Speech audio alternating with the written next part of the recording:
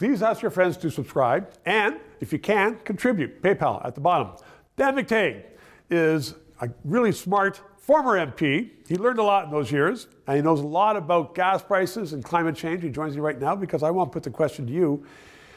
In Britain, the Prime Minister of Britain has said, I am changing the policy that we were supposed to be dealing with climate change, because he said, quote, there's no reason to impoverish every person in Britain for the small impact that these prices and these taxes are having on climate change. So I'm not ignoring climate change, but we can push off these things.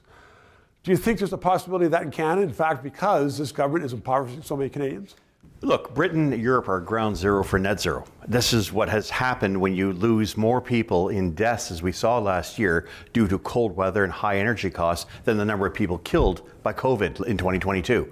These kind of numbers and what you're seeing public in that part of the world is an example of what not to do here in Canada. And yet we're completely emulating everything that Europeans have done. What they used to be doing, because Britain now is changing. They're seeing the light. It's now starting to change, only now starting to change. The Conservatives are going to suffer one of the worst defeats in a very long time as a result of this. They had no choice in Britain. And Britain has no money. They can't borrow any more money. Canada apparently can, because apparently it's selling a lot more oil. There's the irony. And there's the rub. Because in Canada, a much colder nation, if we followed what the Britons are suggesting through their net zero policies and the time frame, not only to destroy the manufacturing sector, they're going to make it impossible for people to live. So Mr. Sunak, who is a smart man, wants to win the next election, doesn't have a big chance at doing that, but this is a gamble that I think he has to take, because he recognizes people need to eat, people need to make ends meet, people need to feed themselves.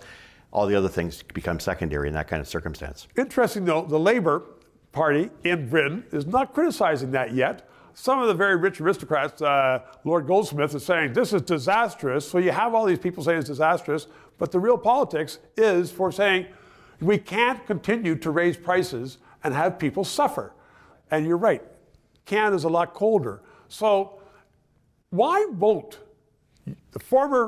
you're a former Liberal MP, why won't this Liberal government see the light and say, they're down in the polls, we've been there for 8 years, of course they want the same standard of living for Justin, we're going to change our minds and mitigate this damage. They've created a structure in this country. I call them the grifters, the green grifters, the academics, the media types, the ones who make a lot of money by pushing a particular agenda. You can't turn the engine around. You can't turn on a dime. And so for the Liberals, they're caught. They've gone so far down this road, ignored the warnings of some of their best former Liberal members of Parliament on consumer, energy, and affordability. Look, Stephen, 5 years ago, no one thought affordability was a big issue. It is now, and they can't accommodate it.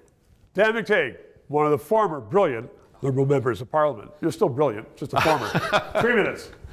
Liberties and freedom of speech are under attack in Canada like never before. So let's keep this discussion on the air. PayPal, write a check, and please include your address so I can write a thank you letter to you. And ask your friends, please subscribe. It's important to keep this on the air. And thank you.